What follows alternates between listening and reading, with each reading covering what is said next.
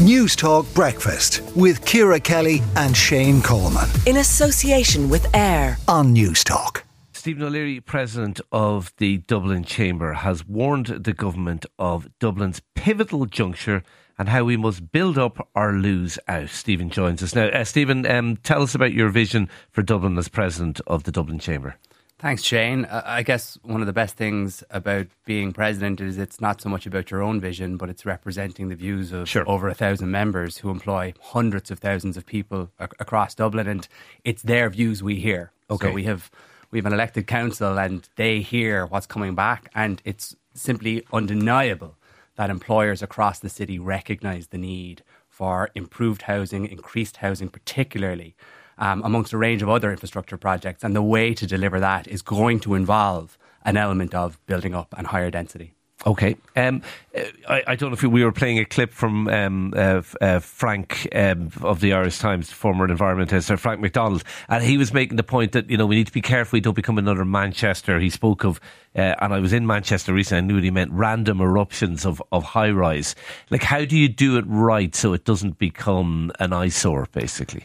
Well, I think we've got great evidence of where it can be done right. You look at the Docklands. I reckon if you asked anyone what the Dublin Docklands looked like 20 years ago, 25 years ago, versus what it looks like now, and the density that exists now, the buildings that exist there. Indeed, there's a criticism of the Docklands that it could have been higher, that actually we went too short at the Liffey. Absolutely, and I think independently there are some beautiful buildings there, right? It has in no way made the city look worse. And in fact, when I came to Dublin first 20 years ago as a student, my digs were on Cork Street.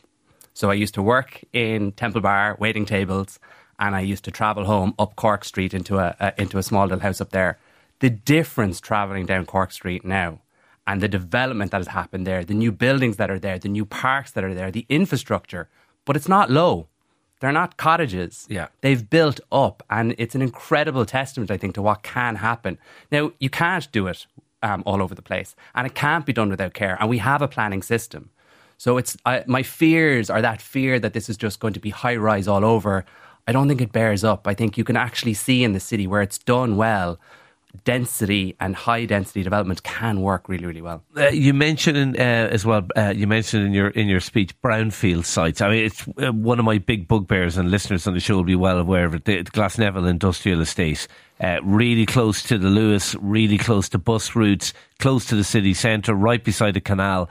And it's an underutilised business park. You could probably house, I'd say, 20,000 people, 15,000 people there if it was done right. And also look at the other side of it. So you travel 150, 200 metres down the road and look at the development that exists there. The taller buildings, the 10, 12, 14-storey buildings that are housing now thousands of people. I mean, if there's one thing that people in Dublin know is a serious, serious issue, it is housing. We hear it day in, day out, and it's simply not fair to think that we can build single-storey buildings and house the growing population we have. Okay, so what's stopping us doing that, do you think? I mean, we've expanded out rather than expanded up. I think we haven't had that density. We have all these brownfield sites. Are we too slow in developing? Well, I think the challenges that our planning system faces are well worn and well talked about, but it's worth highlighting it. There has to be progress made. I mean, we've got over 50,000 inactive sites across the Greater Dublin region at the moment that are just waiting to be developed upon.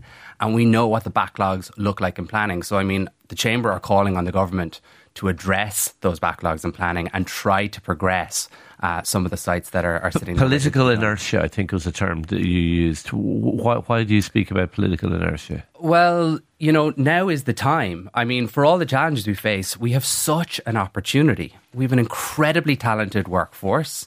We have an amazing city to live in lots of ways. And if you travel outside of Dublin, I listened to some of the Vox Pops that your station did with American tourists who came over for the football game. They were so positive. It was incredible. Yeah. Clean city, safe, It was actually friendly. nice to hear, wasn't it? But it was a reminder of how great it is to live in Dublin. But we can't take that for granted. And so we absolutely call on the government to do all that they can to progress not just housing, but other elements of infrastructure. So we know that there's a greater need for water supply. We know there's a greater need around energy. We know that also to address the housing issue, transport, public transport in particular, has to be focused on. So, the challenges aren't easy. We're not putting forward that they are, but they have to be met head on, and we need certainty around some of the things that are going to happen. Stephen O'Leary, President of the Dublin Chamber, thank you for talking to Newstalk Breakfast this morning. Newstalk Breakfast with Ciara Kelly and Shane Coleman. In association with AIR. Weekday mornings at 7 on Newstalk.